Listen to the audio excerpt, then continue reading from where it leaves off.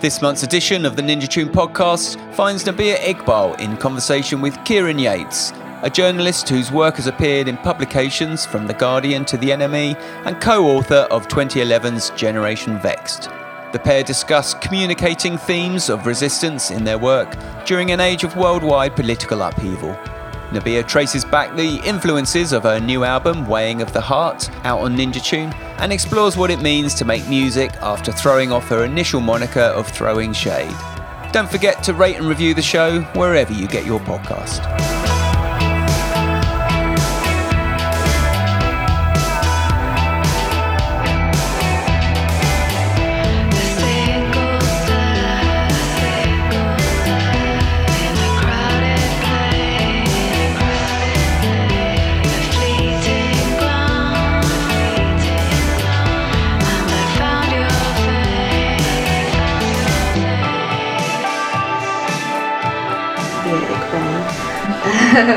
Rising from the ashes of throwing shade. Yeah. I'm pleased to be in the same room as you because the last time we saw each other was on a panel talking about Taqwacore, a documentary about Muslim punks, and when I saw that you were on the lineup, I messaged the organiser and said, oh my gosh, I really want to go and see Nabihah speak, and he said the only way that I could actually do that because it was sold out was to maybe join the panel. So yeah, and then I was so glad that that was the turnout and you actually were on the panel too, and that was the first time we met in real life, and it was good. Like straight into it, do you know what I mean? This is privilege. Usually to get in a room with you have to battle the sold out tickets. Yeah, I mean, but I wasn't sold out because of me, was it? It was just, but it was such an interesting night actually, and watching that film about Muslim punk made me think about a lot of things. Just wish the discussion we'd had was longer because it wasn't even like scraping the surface really, was it? So the conversation was about a documentary about Muslim punks, a musical anarchists from 2009, and the conversation was looking at the British South Asian experience in the wake of, well, what's happened in the last 10 years, and of course I guess you're central to that conversation and that discussion. Yeah, by default. Yeah, I mean, for me it was just interesting to watch that documentary and follow these, Muslim South Asian people who'd grown up in America and like look at their journey of how they sort of communicated their beliefs and like their own sort of identities through their music, and how it then took them on their path back to Pakistan and what they did out there. There's a lot of positives but also quite a few negatives in it, I think. I don't know.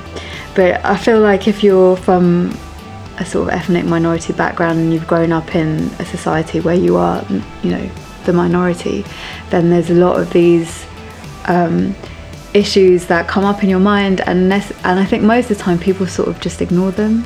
But I feel like if you've sort of plunged yourself into this industry, for example music or something more creative where you have to actually sort of confront it a bit more. It's interesting to see how people do that.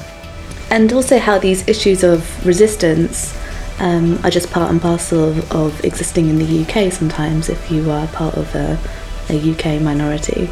So I think often we think about, the resistance of our music being associated with something like punk, but actually it can be far gentler and far more subtle, which I feel with you. Yeah, I mean, yeah, my music's not as like raucous as what we saw in that film.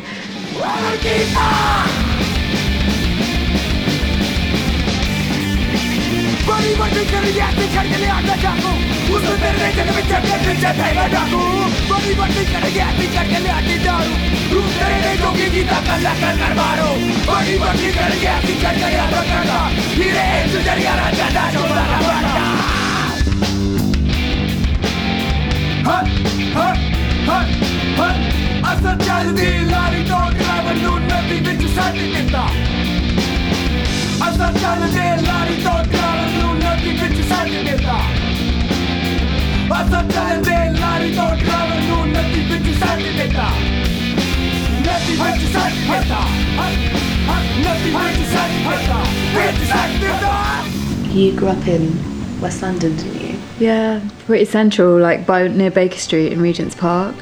and that's where I'm from, born and bred.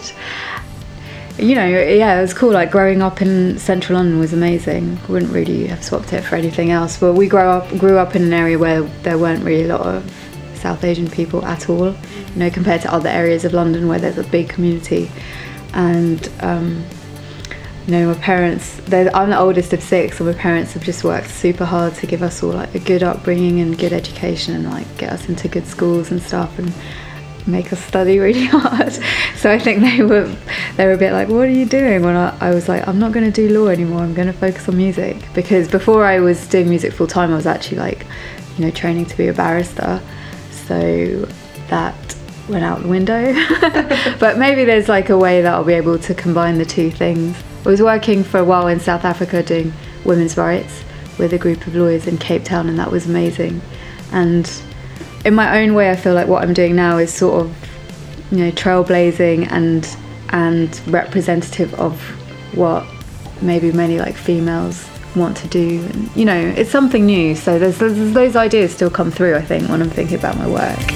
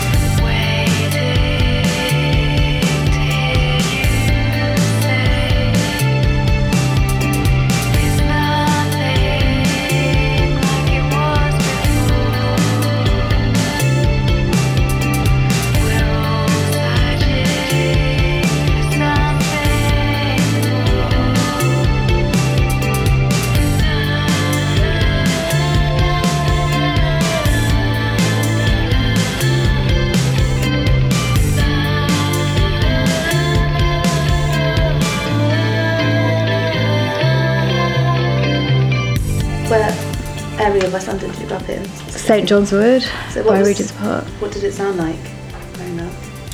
So, well, my first musical obsession was Michael Jackson, which, I mean, it must be the same for so many people, just if you're in that era, isn't it, like born in the late 80s or whatever. And then, yeah, and I just was really into music, like from day one, really. That's what my parents say anyway. Like, they got me this they taped a documentary of Michael Jackson off the telly, and then I just insisted on watching it basically every day, and I watched it so much that the tape ran out, like it wore out. So then they had to go and buy me another video of Michael Jackson, and I watched that every day. I mean, I really have such a strong memory of that video as well, even though I would have been like 2 or 3 years old. And then just being really into music at school, like obviously started with the recorder, but then I just took it like really seriously, and then I was in the recorder ensemble, and I played descant and treble, and just like totally like 100% geeked out on it. Yeah. Asian geek. Yeah, and then flute, piano, guitar, and then just the kind of music that I got into maybe when I was like around 7 or 8, and then up through to maybe 12 or 13. It was just like all the Britpop kind of stuff, all the really guitar-y music. I was really obsessed with Oasis. Noel and Liam Gallagher lived like around the corner from my house, so I always used to see them on St John's Wood High Street and just freak out. I remember one time I just walked into a lamppost because they were sitting outside this cafe with Alan McGee, who's their manager, and Paul Weller as well, and then I was just like, I'd gone to get the milk or something, my mum was like, go and get some milk, and then on the way back I saw them and I was like, what?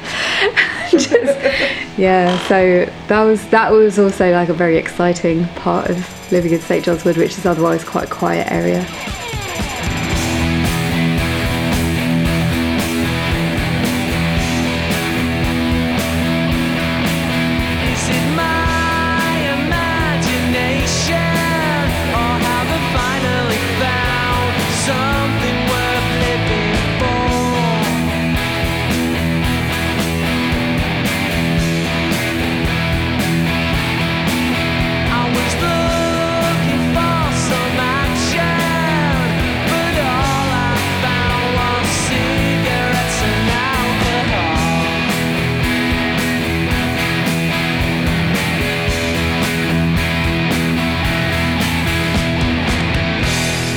Yeah, what was, environmentally, what did it sound like? Was it kind of very bustling? Was it kind of quite musical? Was it...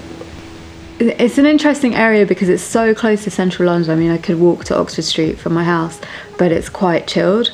So you don't feel like maybe as hectic as you would be if you were living in Soho or somewhere like that, but you're still very connected.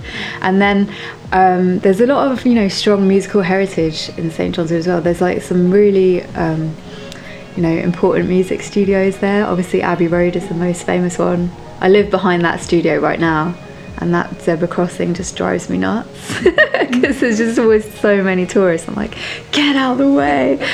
So there's that, and then there's also Rack, which is it's like a more sort of incognito studio, but so many amazing people have recorded there, including Michael Jackson. And I got a chance to visit that studio for the first time quite recently, actually, last summer.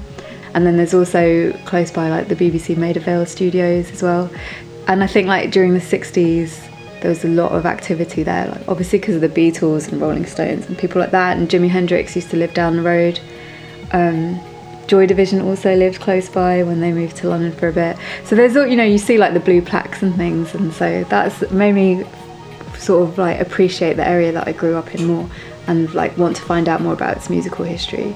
But also interesting because the sound is very rich but happening in these silent, quiet spaces. Yeah. So the history of music happening inside studios and behind closed doors. Exactly, on very unsuspecting streets. But yeah, that's the amazing thing I think about London, It's just this very like intricate sort of patchwork of things going on in every area. There's interesting things and very different things as well. And you wouldn't know. I mean, if you were going through St John's Wood now, you wouldn't realise that you were walking past this like incredible music studio where like huge pop stars are recording music and things like that. It's cool.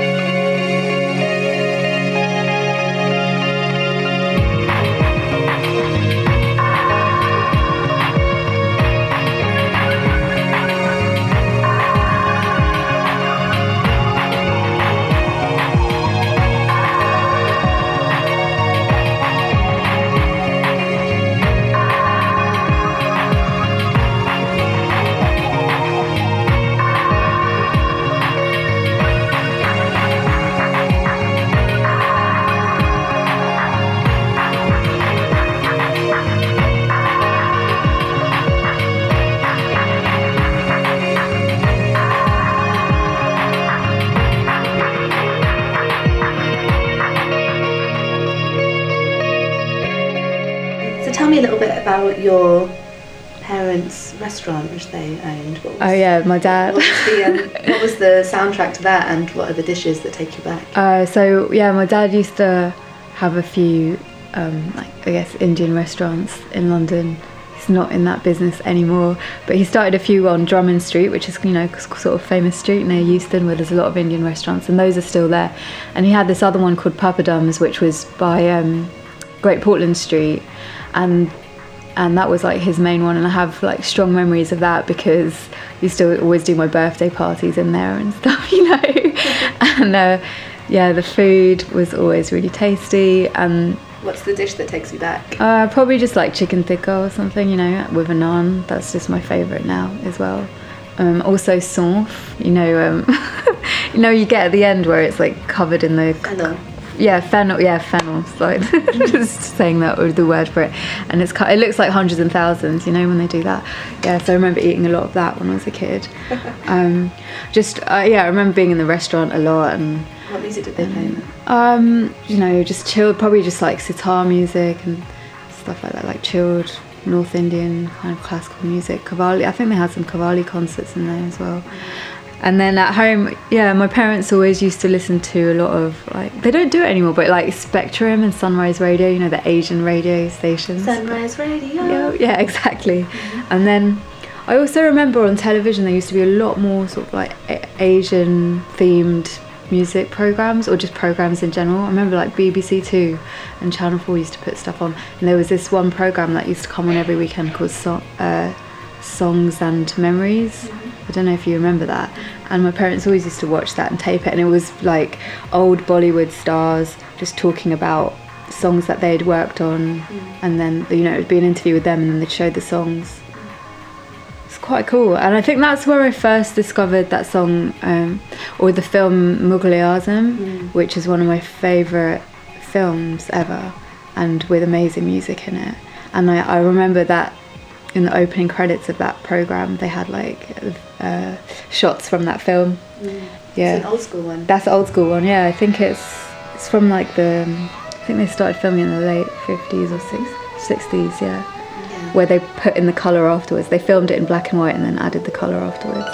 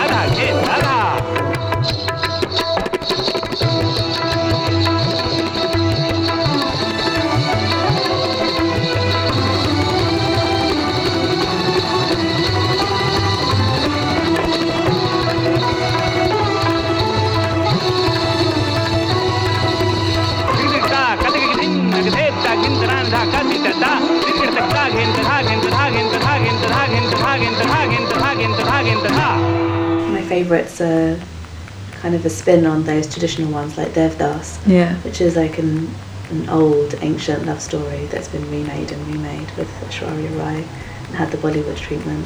But it's funny how those things filter into your subconscious. Especially when I was younger, I grew up in West London, in Southall.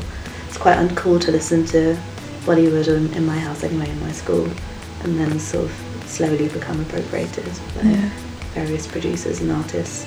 I guess your sort of like social pressures or like the sort of trends that were happening would have been quite different, because in Southall there's obviously like a huge Asian community.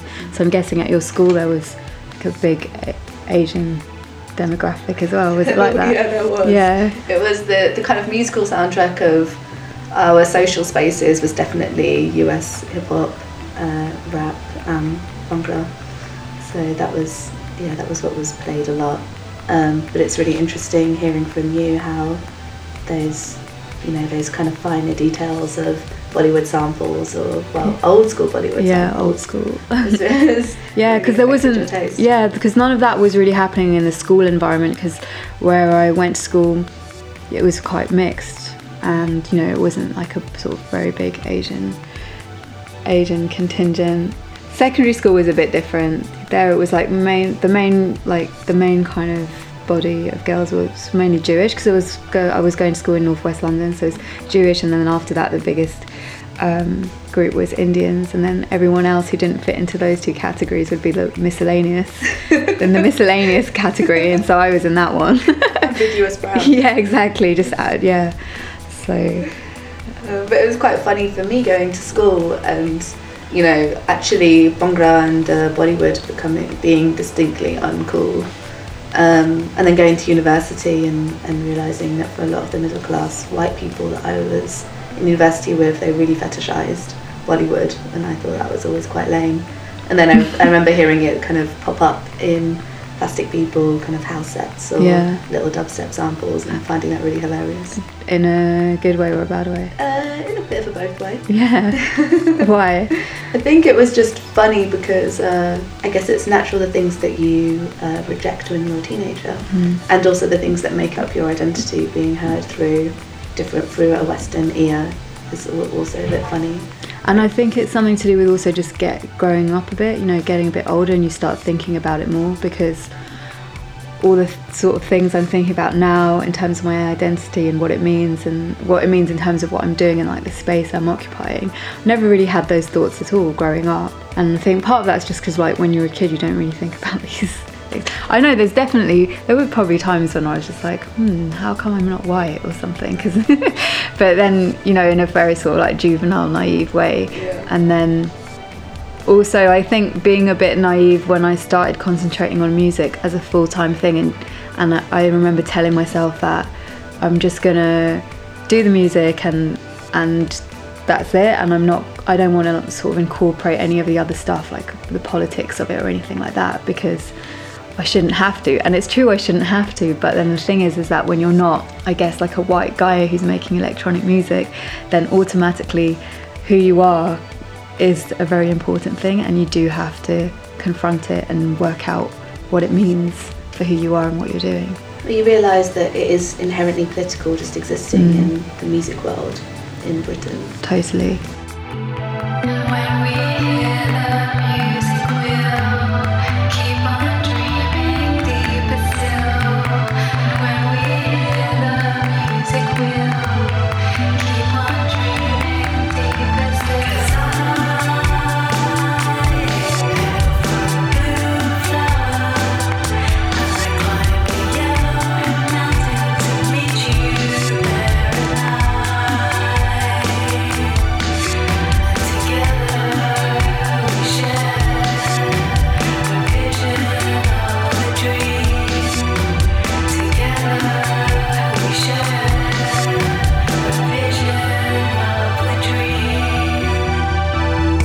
Tell me a little bit about how Throwing Shade as a moniker came about and why you decided to use your real name.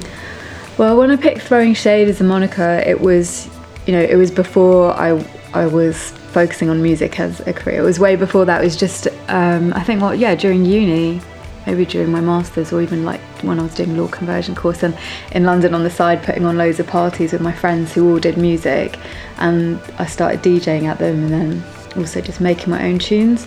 And I picked the name Throwing Shade just because I really liked the phrase. I liked how it sounded. I found out about it from watching that film Paris is Burning, which is about the whole like 80s New York like voguing ballroom scene, and just like the phrase, and then I think I watched that film and I went to New York for the first time ever, and then those two things were like had quite a huge impact on me, so that's why I picked that. And then obviously at that time I had no idea what it would turn into or where it would lead me to, so it's just like a kind of fun moniker on the side. Also, just a side note to that, isn't it really interesting how those nights, the Vogue night that are probably most popular in terms of the voguing community and the queer black community in New York at the moment, actually the last time I went over last year, there was playing so many Bollywood mashups, like Mike Q really type Bollywood like mashups, and there were a lot more kind of South Asians and Latins kind of members of the community in those spaces. New York's an really interesting one. I feel like over there's definitely more of an equilibrium when it comes to different ethnic minorities occupying different music scenes, and I think it's been like that for a while, because that first time I went to New York was 2011, and I went to a ghetto gothic party at that time, before it became this huge thing. And I remember going into this club and seeing Asma, who's from Nguzu Guzu. I had no idea who she was, but I just went into this club and I went to that party alone because I was just like, I really want to go. And I didn't really know loads of people in New York then. And I just remember going into this basement, and it had such a huge impact on me because I'd never really been at that sort of event before, where there was people from all different backgrounds, all different skin colours, like all looking different ways, and it was all about the music that was bringing them together, and it just was so cool. And I remember seeing Asma starting to DJ, And like, I don't know, in my mind I was just really idolising her because I just thought it was so great, because I hadn't seen that sort of thing in London up till that point. And I remember I got back to where I was staying and I messaged all my mates in London that I used to put parties on here with, just being like, you guys, I just went to this insane night and like, you have to check out all these people. When you kind of like survey what's going on in other places through social media, I feel like New York's got a good thing going on.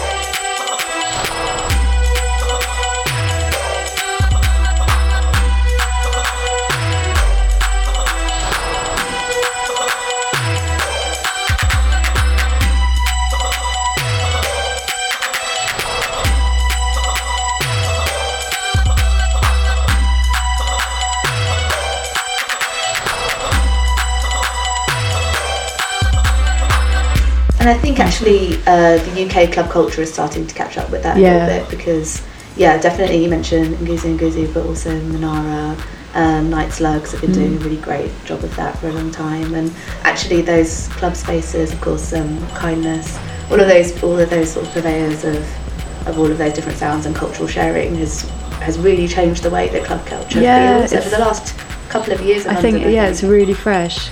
I put on a night every once in a while called Nice Touch, which is just a club night, and the last one I did a couple months back, I made it a full 100% Asian British lineup for all the DJs. And who was on it? It was Manara, this guy called Imran Paretta, who's an artist but also DJs, plays sick like garage, funky house kind of stuff, Lyle and Anu, and then myself as well. And when I was putting it together, I was just thinking, have I seen a lineup like this before, where every single person on it comes from a South Asian background? And in all my years of sort of going to gigs and clubs in London, I don't think I'd ever been to one like that, you know, where it wasn't showcased as a like Asian music thing, you know. It was just all of us playing our own things, and it felt so good, the energy that night, you know. Because the way that you emotionally respond to the space is different, you know. Of course, a lot of people grew up on UKG and grew up on all of these kind of sounds, but then it just takes a second sample of Kuch Kuch Hota Hai, and suddenly the kind of nostalgia and the visceral relationship to what's happening in the DJ booth is completely different. And I think for me, the first time that happened was a couple of years ago, listening to a Manara set and feeling like, whoa, this is what it must feel like for everybody else when they hear a nostalgic song from their childhood being played out. Yeah, and with like 100% conviction as well. That's what I love about her sets. She just goes for it. And yeah, she definitely has some next level energy when she DJs compared to other people, you know. It's just like very in your face and like confident in what she does, and that's an amazing thing as well. We definitely need more of that. Anyway, to take us back, a slight diversion, but yeah, what was the moment that you thought, actually my name's Nabihah? Oh yeah, that's what we were talking about. That's what I want, you know. So I started throwing shade, and then that just, without me even realising, just started getting more and more momentum. My first record came out in October 2013 on Kasim Moss's Omanira imprint, and obviously that was under Throwing Shade, and it was that way. Was that 8 releases ago? Yeah, I think so, yeah. I know. It's weird, you know, the cycle has been really from October to October, and then when my album on Ninja Tune got released, it was October 2017, and then I was like, wow, so that's it. In 4 years, I've got from here to there. It felt cool.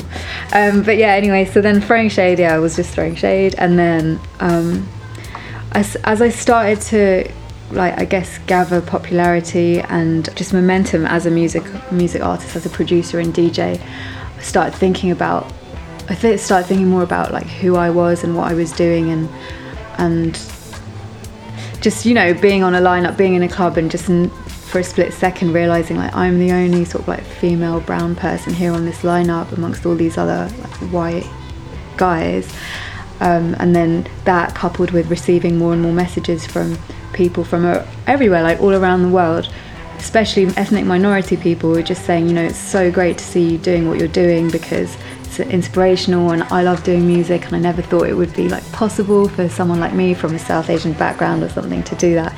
And that, you know, I feel so happy whenever I receive those kind of messages, because it makes me think, like, even if I can you know, inspire one person or give one person the courage to just do what they want to do, then I'm doing the right thing. And so just thinking more about that responsibility as well.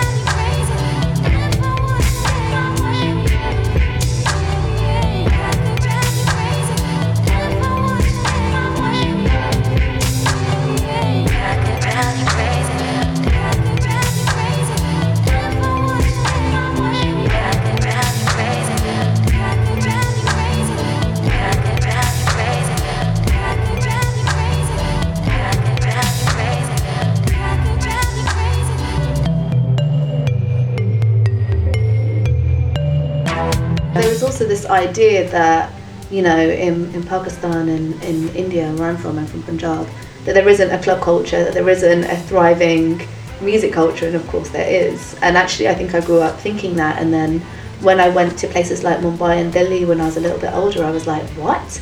You know, guitar music is massive. Yeah, you in know. Pakistan as well, there's like a massive metal scene. The metal scene is huge in India, the club culture is massive, like house and techno, and of course dubstep is really big out there. So there's this idea that, you know, we come from these oppressed cultures that, you know, aren't playing this kind of music, and of course there are oppressions that are happening back home, but we don't come from a space where there's no musical heritage. No, I mean, you just can't weird. generalise. You can't just say like, oh yeah, they don't play that kind of music, because you're talking about two like hugely populated countries, you know.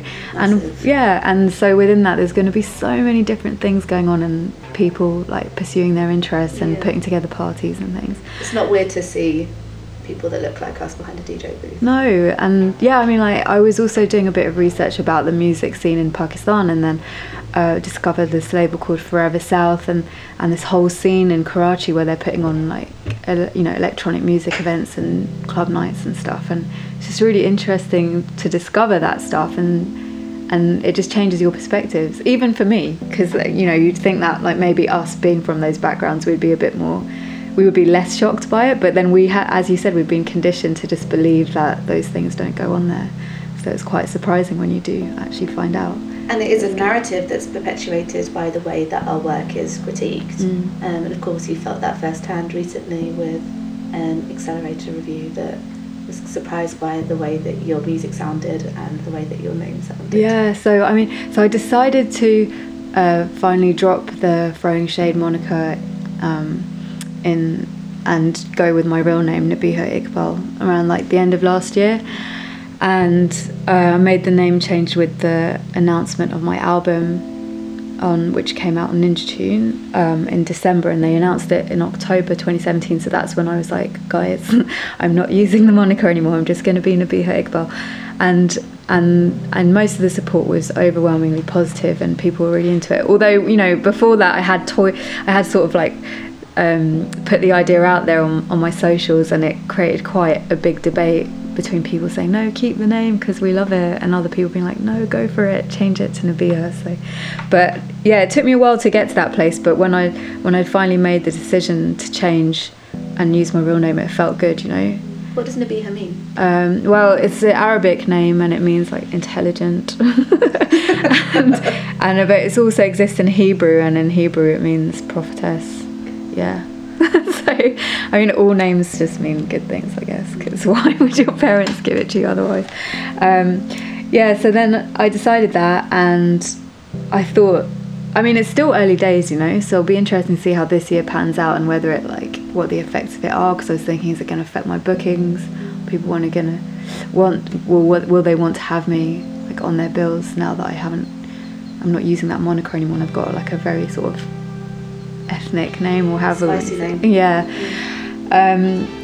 And then this review came out of the album. I mean, all the reviews have been so solid. It's been amazing, like people being into the album and stuff. And then I kind of expected there was going to be some kind of dodgy reactions to my name change. But this guy called Anton Lang, who wrote a review for Accelerator, made a few quite strange remarks about how my music sounded very white and it didn't fit in with, like, quote unquote, the Asian British experience that we are usually given.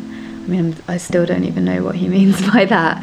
And just the fact that, I'd put out this very like guitar focused album, but I'm a South Asian female with this name, and how it obviously was just a bit too incongruous for him. But what that review demonstrates is exactly the reason why I've chosen to start using my real name, because I want to, it's my small attempt really at trying to undermine all of those, preconceptions that people have about what your music should and shouldn't sound like. And I feel like as a South Asian female, I have more obstacles in that sense than other people would have. And I just, I grew up in London, born and bred, and my musical heritage and my musical experience would be true to being a Londoner, and so I don't know why it would be a surprise for me to make guitar music or to say that Oasis were one of my main influences growing up. But I suppose it's even more historical than that. We come from, histories of instruments and instrumentation and musicality. And so if you've grown up in environments like London, of course, that's not unusual, but then even further back culturally, we've always been aligned with the sitar and the dol and the tabla and all of these kind of things. So the idea again, it's a kind of, look, it's an extension of the conversation about people like us being in the DJ booth, people like us or that look like us, playing instruments. Exactly. And the funny thing is that I play the sitar as well. So I mean, you just can't put anyone in a box, and I think a lot of people feel like they're really open-minded and they won't make these sort of judgments, but a lot of the time it's quite subconscious, and they'll say things or think things without even realising that maybe they're coming at this from a slightly prejudiced or like narrow-minded perspective. And I don't know, I mean, you can't blame everybody for that, because everyone, you are a product of your environment and what you've grown up in, and just because you say something that doesn't really sit well with other people doesn't necessarily have to mean that you mean it in a malicious way. But the thing with the guy who wrote this article is that when I spoke to him on the phone about it, because I actually know him, the point where I just thought, okay, this is basically like we've come up against a brick wall, was the fact that he refused to first believe that there was anything like racist about what he'd written, and then secondly he just said he would refuse to accept that anybody else could interpret it in that way, like in an offensive way, and he just wouldn't accept that. And then I was like, that's where the problem lies, when there's this level of arrogance that stops you from even thinking that someone else can read what you've written and interpret it in a different way to how you see it. And that's what we've got to really sort of try and dismantle, I think.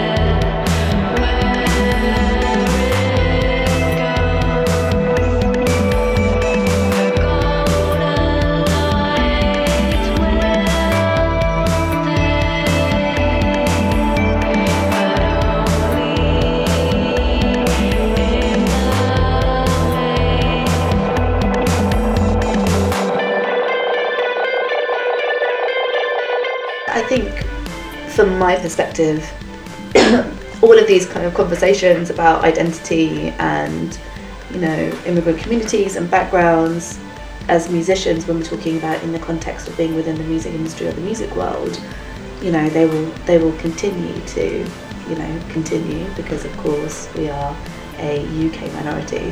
But really the issue is, does the music sound good, right? And your music does sound good. Thanks. And I really love that album, so I feel like we should talk a little bit more about it. But first, tell me a bit about last night, because I know that you did a live set, right? Yeah, so it was a live one. Yeah, your first one. Yeah. So last night you were in a studio in West London performing the album live to a select group of 30 or so people.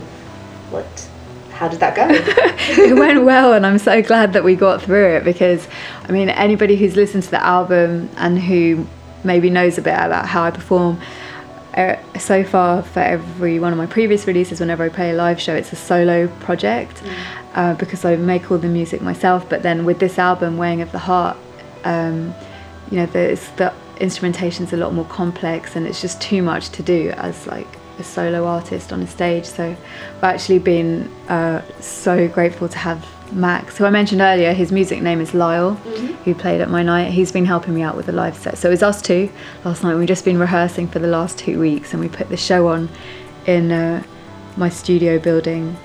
It was really cool, yeah.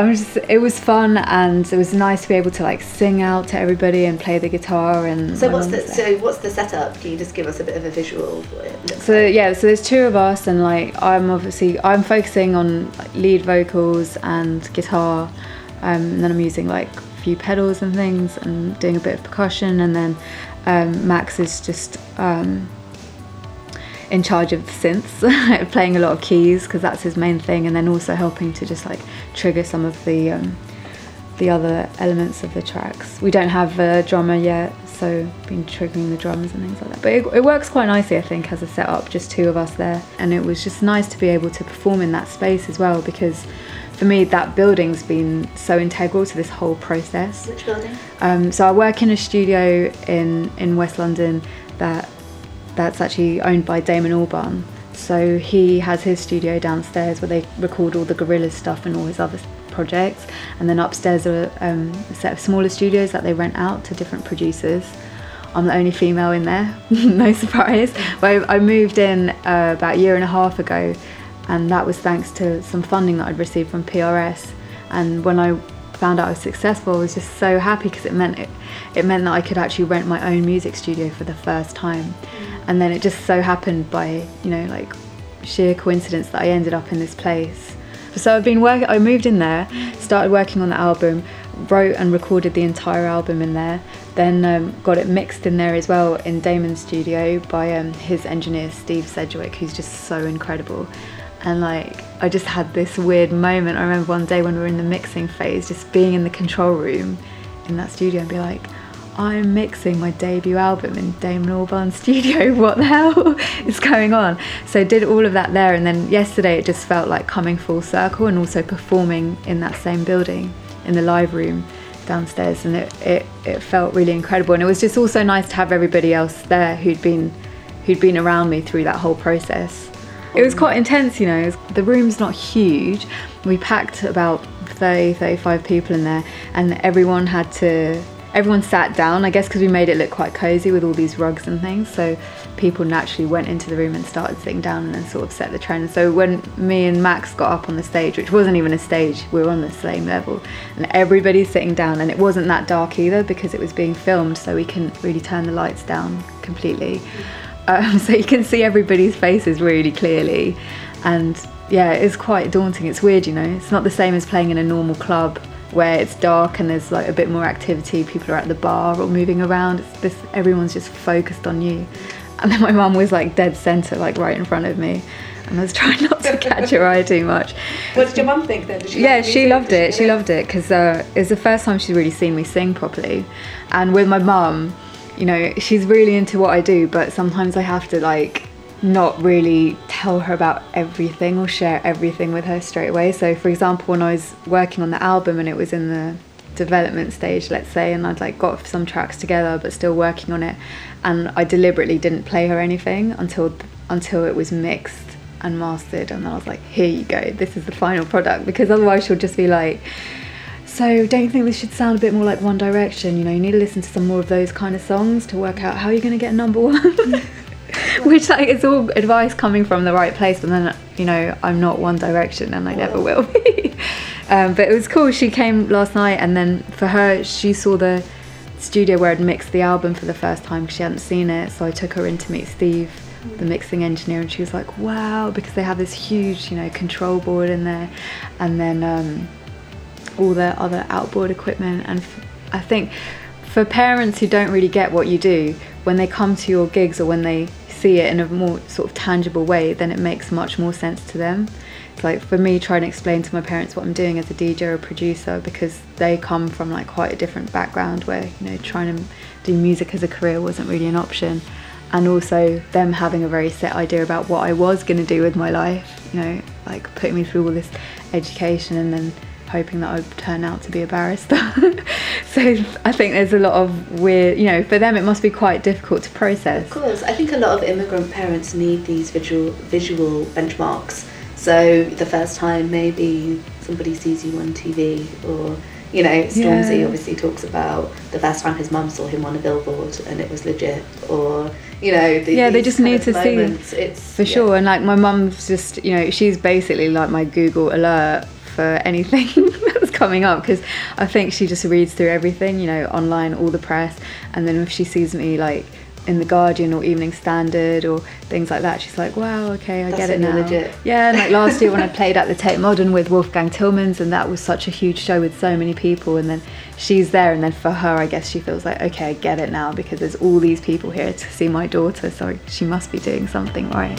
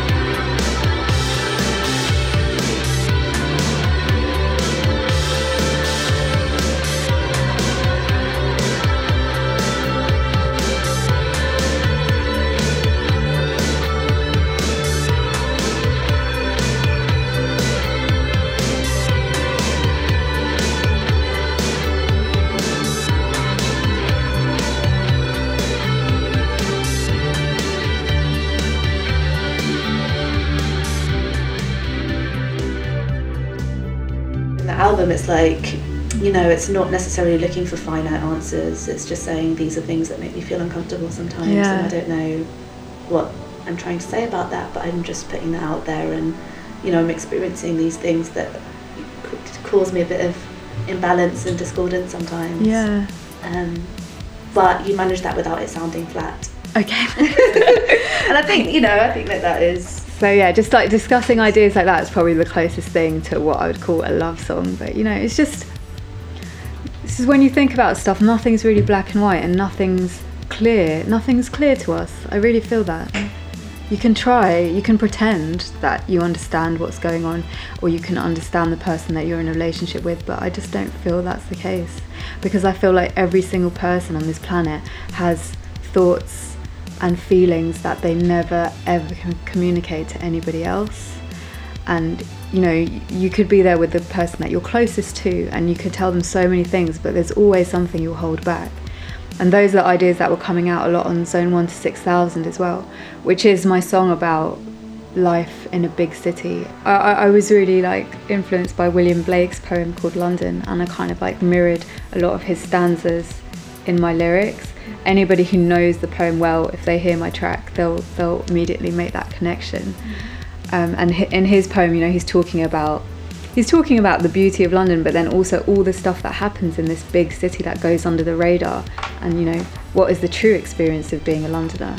And for me, I was thinking about that, and just the sort of irony of being in a place where you're surrounded by millions of people, but at the same time you can feel really alone, and just the social pressures and anxiety that comes with having to try and like live this life that fits with what people expect of you.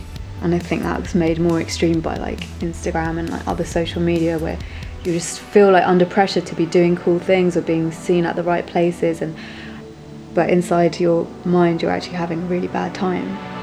The sun will rise, the sun will set, 7 days, 5 and 2, from this life into the next, we're all just trying to make it through.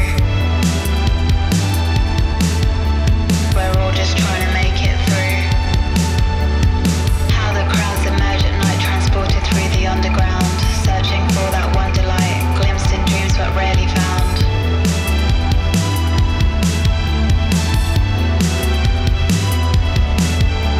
And all through midnight streets you'll hear how the youthful and the old party hard to numb the fear.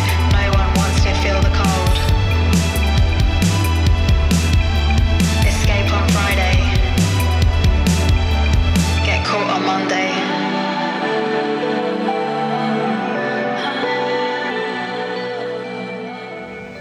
What do you think the story that the album's trying to tell us? The story is just like about just thinking about the human experience. Is there a collective human experience? Why do people want to live? What motivates us? What is death? Like, what's coming next? And I guess a lot of that is symbolized in the artwork on the front cover that comes from ancient Egyptian mythology, the weighing of the heart. It's like the original Judgment Day, and just forces beyond our control. Yeah, but that's perfect. That's perfect for the rave, isn't it? Because the rave is an underrated social space.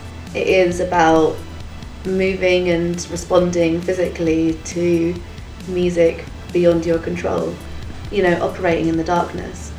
And that's why these spaces work so well. It's like if you are physically out of control for those precious moments in a rave, in like a quiet basement in Peckham or East London or West London or wherever you're raving, and suddenly your body is moving despite itself. It's just the power of music, I think. Mm-hmm. That's the other thing I've really trying to But club music understand. specifically. Club music, or just anything which, there's feelings that I get from listening to music which I don't get from anything else in my life.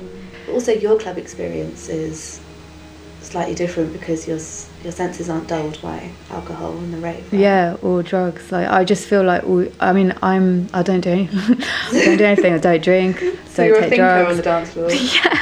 Sometimes you just get this point of like this moment of like supreme clarity, and just like, what is everybody doing here? Like, if I wanted to drink, I could. It's there, it's in front of me, but I just don't want to, and I don't want to take drugs either. I don't like the feeling of not being compos mentis, and I just feel like, I don't know, each to their own, isn't it? Whatever people want to do, just do it. But for me, I feel like wouldn't be doing myself justice. Is that related to being a practicing Muslim? Well, I'm not even really like a practicing Muslim. I don't know what I am. I guess, first it was out of habit because I grew up in a household where there wasn't any drink, and like we were taught don't drink, don't take drugs and stuff. But then I was going out from probably like the age of 13, started going to gigs, and so it's there in front of me, but for some reason I just never wanted to do it. I've never drank alcohol in my life, and people are like, what? But you're a DJ, what are you on? And like, I don't know, the promoters always love my riders because it's like fruit juice and sparkling water. But I was doing a piece a couple of years ago looking at, the daytimers in the 90s. So these were, for those of you who don't know, were basically daytime raves that were being had across London, predominantly by members of the South Asian communities, British Asians. And it was because, of course, a lot of the girls mostly weren't allowed to rave at night, so people would bunk school and go and club in these spaces, outside London, Milton Keynes and things, and then be back to be good, sweet girls in the evening. But, a lot of that, for the boys, I think it was different, but for girls... It's always different for the boys. Well, yeah. But for the girls... That's a whole other podcast. In the girls in those spaces, they weren't drinking. They're just having the wickedest time. Of course there were people who were, but drinking culture wasn't so much a part of that. It was about like garms, and it was about what you're wearing and how you're dancing. And of course a lot of our spaces are like that, mindis and weddings and all of those spaces. Actually, if you're a woman, it is different. I mean, we're different but the same. I'm Punjabi, Indian, and you're Punjabi, Pakistani. So, we kind of understand the power of that, of getting up and dancing and having a performative relationship with music without the need of... Yeah, and I mean, from the cultures that we come from, our heritage, music is such a huge part of it. It's huge, and it's like integral to just daily life, and it's not just about going to a club, it's just everywhere. And that's, it's one thing that I started thinking about more when I was just studying ethnomusicology as an undergrad at SOAS, because you start learning about what music means to people around the world and in different cultures, and what does it signify. And I feel like in the West we've grown up where we just basically, music's become something that we listen to for music's sake, like purely entertainment really. But everything that we've been discussing so far about being transported in the rave, or just wanting to dance and not caring about anything else, or not needing any other substances, just goes to show you, just demonstrates the power of music. And once you start delving into that more and more, it's something that I feel a lot when I'm playing the sitar, because that really transports me to somewhere else. And I feel like the whole sort of North Indian classical music tradition, which is so ancient, where every scale is based on feelings and emotions and certain times of day and seasons and colours.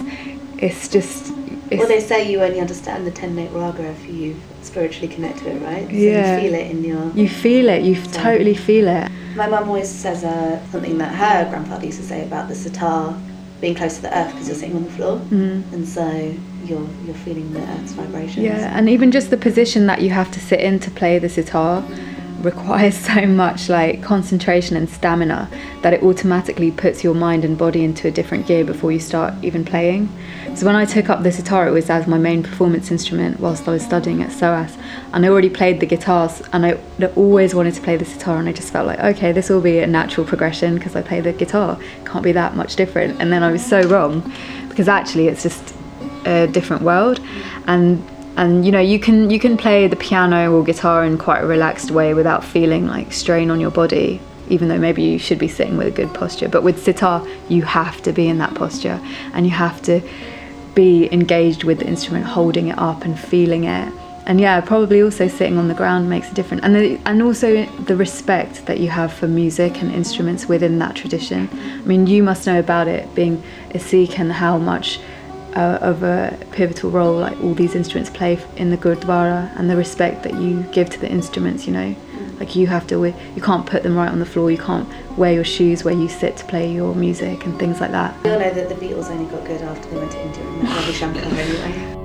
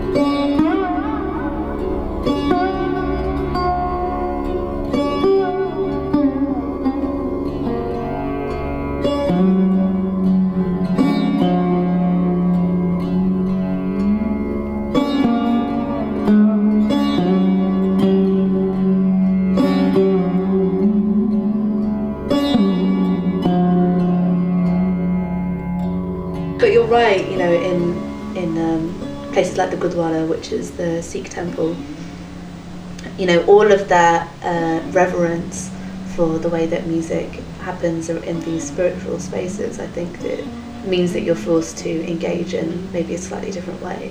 And music obviously is an interesting way of looking at the sounds of the global diaspora, especially the kind of South Asian diaspora, because of course I've been thinking a lot about this because of course last year was the 70th anniversary of partition, and so one of the things and one of the less reported stories from that was about how people were taking these musical sounds and dispersing them around India and Pakistan.